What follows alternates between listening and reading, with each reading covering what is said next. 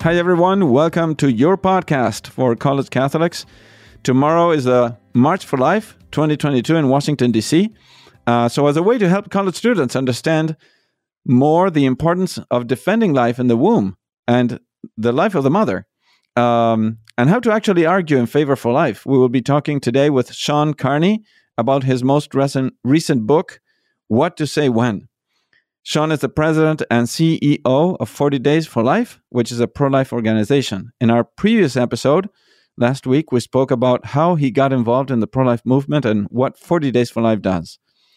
Sean began as a volunteer in the pro-life movement while still in college, and he has been instrumental in making 40 Days for Life grow nationally and internationally. He's a regular media spokesperson, and his work has been featured on many media outlets, including Fox News, USA Today, EWTN Radio, and many others. Sean lives in Texas with his wife and 8 children. Among other books, Sean wrote What to Say When, the complete new guide to discussing abortion, which we will discuss today. Hi, Sean. How are you doing? It's great to have you with us, and thank you for joining us again. It's good to be back, Father. Thank you. How did your talk go, or your address go in the March for Life? It went great. I was at the wussy March for Life because I didn't go to the cold in DC this year. I'm not going to go to that one. I went to San Diego, and so which Miles Christi is very familiar with. So I've always fascinated with Miles Christi because you guys put houses in Detroit and San Diego, and I don't know, is that part of the St. Ignatius Loyola approach to the desolation consolation? And so you're in desolation in Detroit and consolation in San Diego for sure. Well, that's from a human point of view. From a spiritual point of view, God sent us where He wanted. Really, it's totally providential. We were thinking about starting in Chicago, and we ended up in Detroit. And California one, we started preaching retreats in 2004. And then it was a movement from some people that said, hey, you need to start here. You have a University of San Diego. And we have been working in the University of San Diego. But it was them who kind of motioned the process or moved the process, let's say, and spoke to the bishop. And then, of course, we had to do the rest. But it was providential, definitely. It was, and you don't have to justify it to me. I think every priest should live in San Diego at some point during their vocation. Especially in winter, it's like really nice. That's true. That's true. Yeah. So I'm really happy that you shared this book with me, What to Say When. And I think it's very timely and very appropriate, actually, for college students. I know that some young people are very passionate, and they find it very easy to argue in favor of their convictions. However, not everybody. I remember myself, I was super shy, and I always like, I'm not going to be able to talk about this or whatever. So not everyone is prepared to do it well, or they don't feel confident that they could talk about these difficult, controversial issues. So I think that's sometimes a setback, and or on other occasions they are too passionate on their presentation to the detriment, right, of the truth and of the people they're addressing. So I think this book gives simple answers to typical questions and arguments arguments against abortion, right?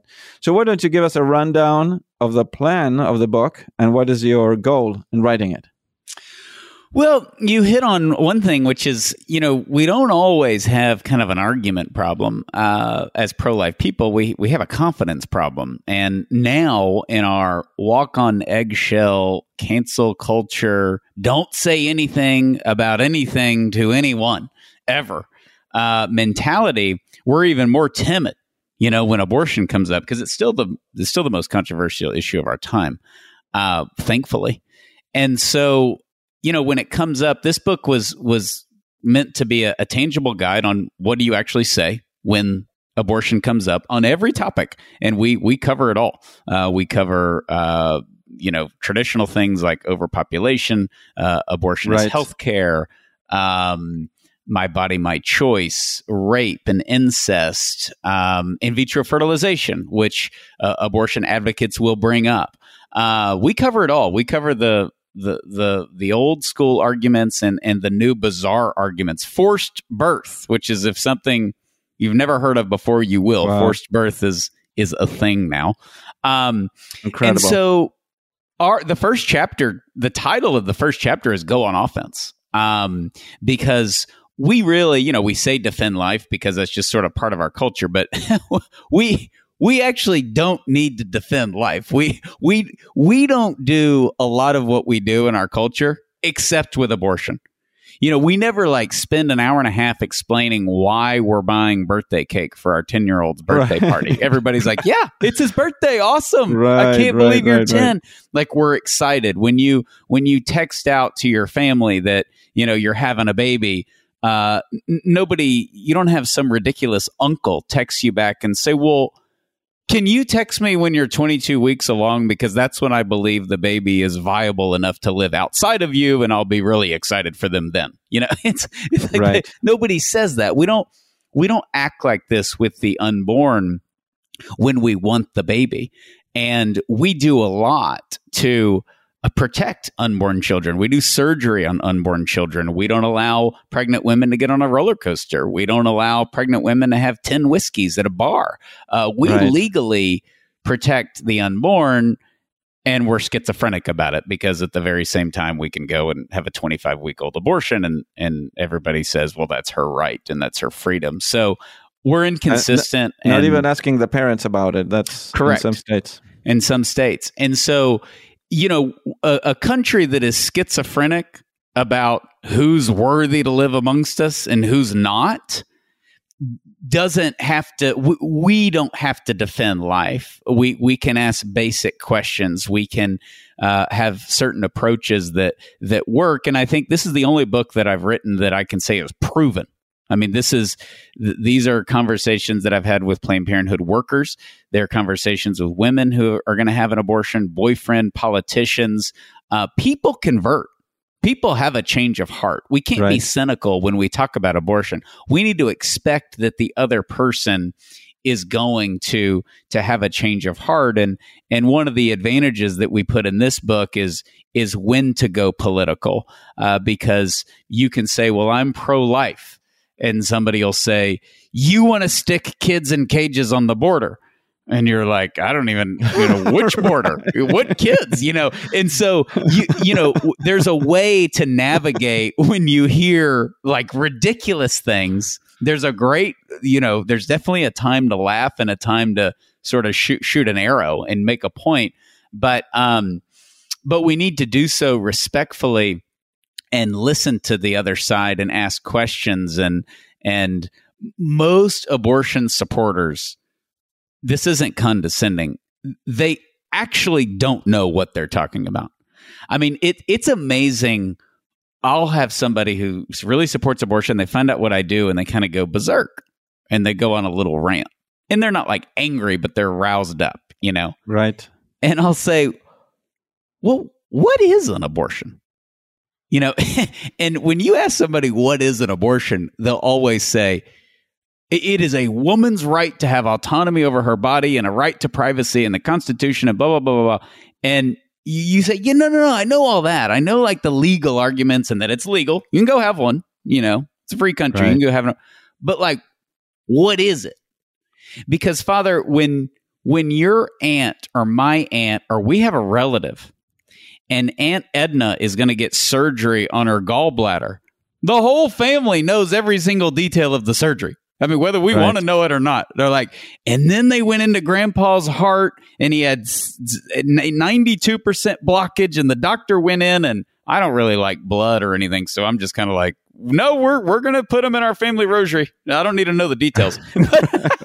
But you get all the details, right? Right. And you also get how many stents and everything. Yes, and how wonderful the doctor was, and how gentle he was, and you get all those details because we care about Grandpa's heart and we care about Aunt Edna's gallbladder, and we want to enhance life. You don't get that with abortion. Former abortionists, they'll say, it's not between a woman and her doctor. I don't know her name. She doesn't know mine. I'm not her doctor. I'm her abortionist. We don't want to know each other's names. Right. Think about that. Yep. And nor do you want any kind of detail of what the surgery entails. And so, when we ask, what is an abortion, or, can we, is it good that we abort babies whose parents are poor? That's a big argument for abortion. And you'll hear Planned Parenthood say it, anytime their rights are taken away, it's, women in poverty, minority women will suffer because they won't have access to abortion. Is that a good thing? Is it good that we abort more Black babies or Latino babies or poor babies? Is that what we want? It's like they need water and they need abortion. Yes. They need food, water, and abortion. Yeah, and if your parents went to Harvard and they got married and they conceived you on their honeymoon in Paris, are you worth more than the kid whose parents are drug addicts? So this is what happens, right? When we get away from the church and we get away from truth, and we are so entrenched in the dictatorship of relativism, as Pope Benedict said, that we can do this, right? We can say, no. That woman is going to have twins and it's a blessing from God and we're going to throw our baby shower. And this woman doesn't have a job and she needs an abortion. And we can say these things in a sophisticated tone and go on about our business. And that's why healthcare. And when you say something is healthcare, it's not. So you've never had to give a sermon and say, having your wisdom teeth removed is healthcare. Undergoing chemotherapy, to fight cancer is healthcare. Right. Heart surgery is healthcare. It's everybody knows that. And abortion has to be justified as healthcare, although they don't want the same standard or regulation as other legitimate forms of healthcare. So in the book, we take people through, we tell you what to say, what not to say, and at the end of each chapter, we have specific things to say, and ideas to keep in mind. That's really good. Yes, and we wanted to make the book under 200 pages, so it's a readable book. It's a manageable book. It's not just overly academic, but it's very well researched. There's over 100 citations, and we use the other side's points against them, and give specific examples. So we're very happy with it, the way that the book turned out. It's been an Amazon #1 new release. It was a #2 Amazon bestseller when it was released. So the response has been very surprising, because just from not just the 40 Days for Life people or the pro-lifers, but the world at large, with the sales numbers we're hitting, it was a book that people are worried about. It's coming up a lot. It's in the news a lot, and there's no book like it that's up to date. So the response has been a pleasant surprise, and it shows that there's certainly a need for this right now. Yeah, so congratulations. I really love the book and how it is written. Above all, it's simple to read. I also saw that it's very informational, giving data and quotes and people on either side of the aisle, if you want, in this sense of the abortion issue. And it's scientifically backed, so there's scientific information and data that can help the college students, that they don't need to be looking around and researching so much, and the results of medical studies and so forth. So not only does one know how to articulate answers, but also you get to learn more information and to be more convicted about the truth. So of the things that I read, I would like to highlight two things. One, how right at the start, you say it's important to have a prayerful attitude. So it's not about, picketing or yelling at people and so forth, but on the contrary, to consider this is about the battle for life will be above all won in your knees, right? You say on page 6, as we enter in this book, know that this epic battle for life is ultimately won on our knees. our prayers and fasting are our most powerful resources in the struggle. So that's awesome. And also the other attitude is to have love, right? To true charity, love for one another, for our neighbor. And you explained how the witness of love of the pro-life warriors, right, has been the most successful weapon, if you want to call it, to attract even pro-abortion people to this side of the battle, right? To have a change of heart. And a second area that I wanted to highlight that I think it's very useful is that one of the arguments or things to say is that contraception, if you don't want abortion, well, let's encourage contraception. And in reality, contraception is not the solution because there's many reasons, but typically, first of all, many contraceptives are abortifacient. And so they cause an abortion chemically or physically, but they cause a destruction of the human person, of the embryo that is there. And then the other thing is that typically contraception looks like it's not abortion, but the more contraceptives you promote actually a mentality of promiscuity. And when there's more promiscuity, there's more numbers of times that contraceptives will fail, and therefore there's more times of unwanted, quote-unquote, pregnancies, and therefore more need for the abortion as a plan B. So that's why I always we have to, at least from a practical point of view, like how in reality contraception does not help the cause against abortion, right? Correct. Otherwise, essentially, we would have no abortion because most of the world is contracepting, and so the first point that you make about it, this is going to be one on our knees, is to highlight that this isn't rocket science. We give way too much credibility to abortion advocates' arguments. Right. It's not worthy of credibility. We need to give them respect and love, but their arguments are insane. And we wouldn't tolerate them for any other injustice, whether it be the slave owners, whether it be Nazi law dehumanizing Jews. We wouldn't sit there with like a sophisticated tone and accept somebody else's, arguments for killing a defenseless unborn baby. So we don't need to give any credibility to their arguments. They're actually insane. There's nothing more unnatural than paying a physician to end the life of your own child. Right. We've never done this before as mankind on the scale where we've dehumanized a segment of the population and supported it with 95% of the governments around the world. We've just never done that.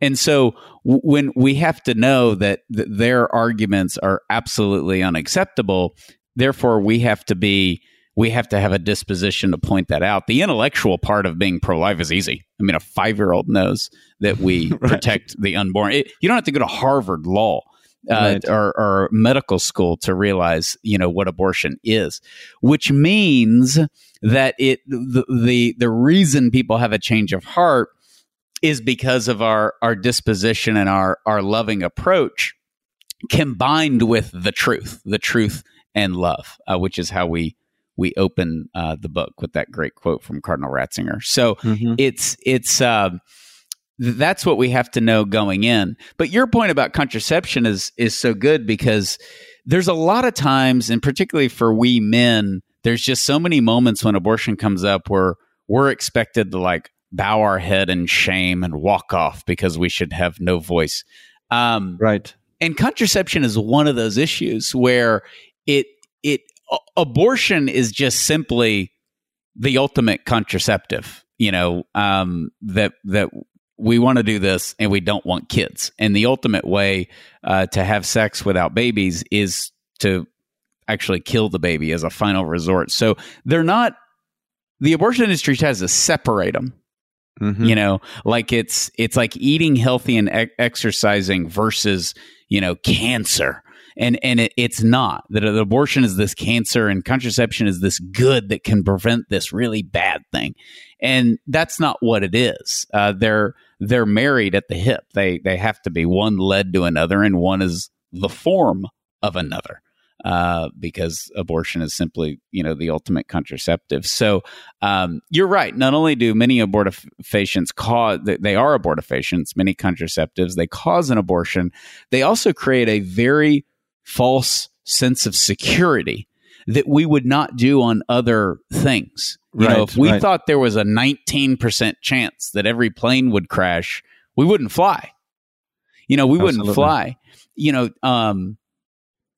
10% of people who smoke cigarettes get lung cancer. I mean, it's only 10%. Most of us think it's like you smoke cigarettes, you're going to get lung cancer and you're going to die. But it's only 10%. And look how many of us don't smoke cigarettes because you just think, oh, that's not even worth it. That's 10%. But what is it like? Typically around 65% of women who are having an abortion are on the pill. They're on contraception. They don't work. It doesn't work. And you can go through all these wonderful studies. There's one in Ghana. There's one in Uganda where they don't use contraceptives and their abortion rate just went down the tubes. And so, it is a false sense of security, which is a disservice to that person and that soul. It also just doesn't work on a practical level. We could remove God or all of that, but you're just like, I don't want to get pregnant and I want to have sex. That's not going to be the way to do it. It's just, they're not reliable. And lastly, it's that mentality, that we don't want children. The worst thing about abortion is not that it's legal. It's not that the doctor is willing to do it, as barbaric as that is. It's that it's still done internally. It's done by mom and dad, that we don't, it's not an issue of our intellect because we know that it's wrong and we have ultrasounds of our other babies on the refrigerator, but it's our will, that we don't will this child.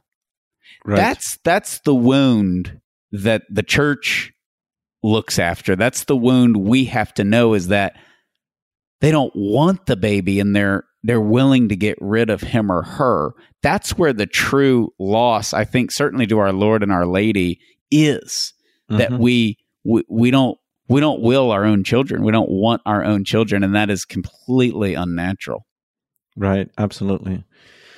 Yes. So, that's why we have to continue praying and working for support each other and supporting 40 Days for Life. So, Sean, what else would you like to say to any college student that is listening?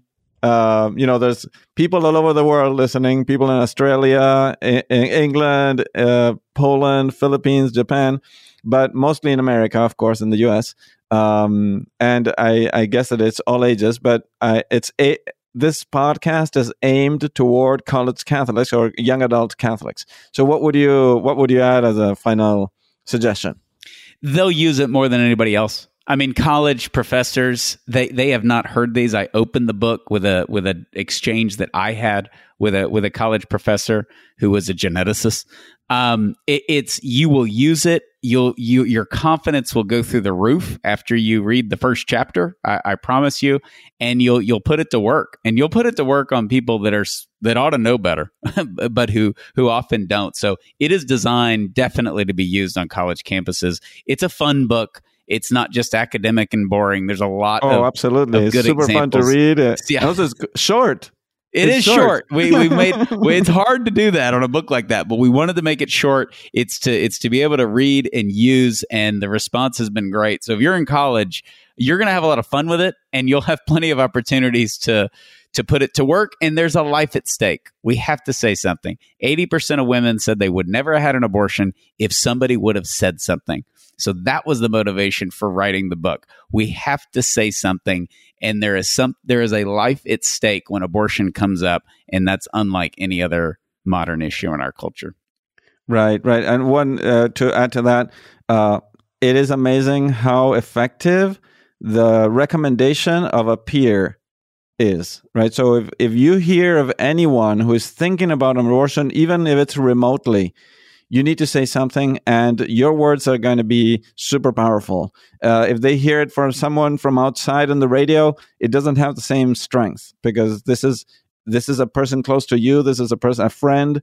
And that's where our arguments that come from the heart are the most effective.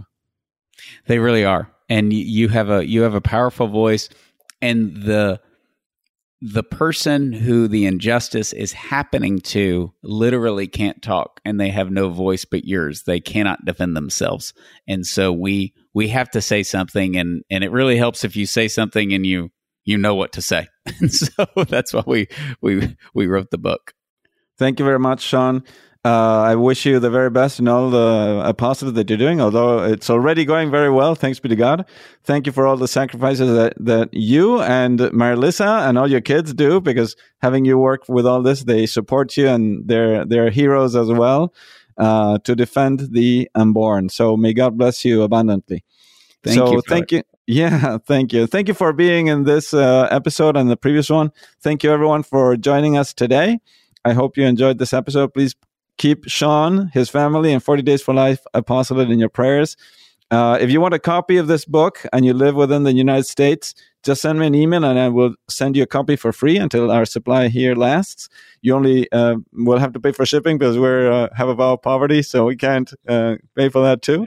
But if you have any questions about this or any other episode, don't hesitate to send me an email at info@forcollegecatholics.org. Also, remember to go to the website of 40daysforlife.org and visit it, see the different things that they do, the great stories that they have. I will also leave in the show notes links to different videos where Sean appears with certain personalities like Glenn Beck, Mike Huckabee, and Father Mitch Pacwa and EWTN. So all those will be in the show notes. So again, we'd love to hear from you. And if you can, leave a review on Apple Podcasts to encourage others to listen in as well. May God bless you, and we will see you next time.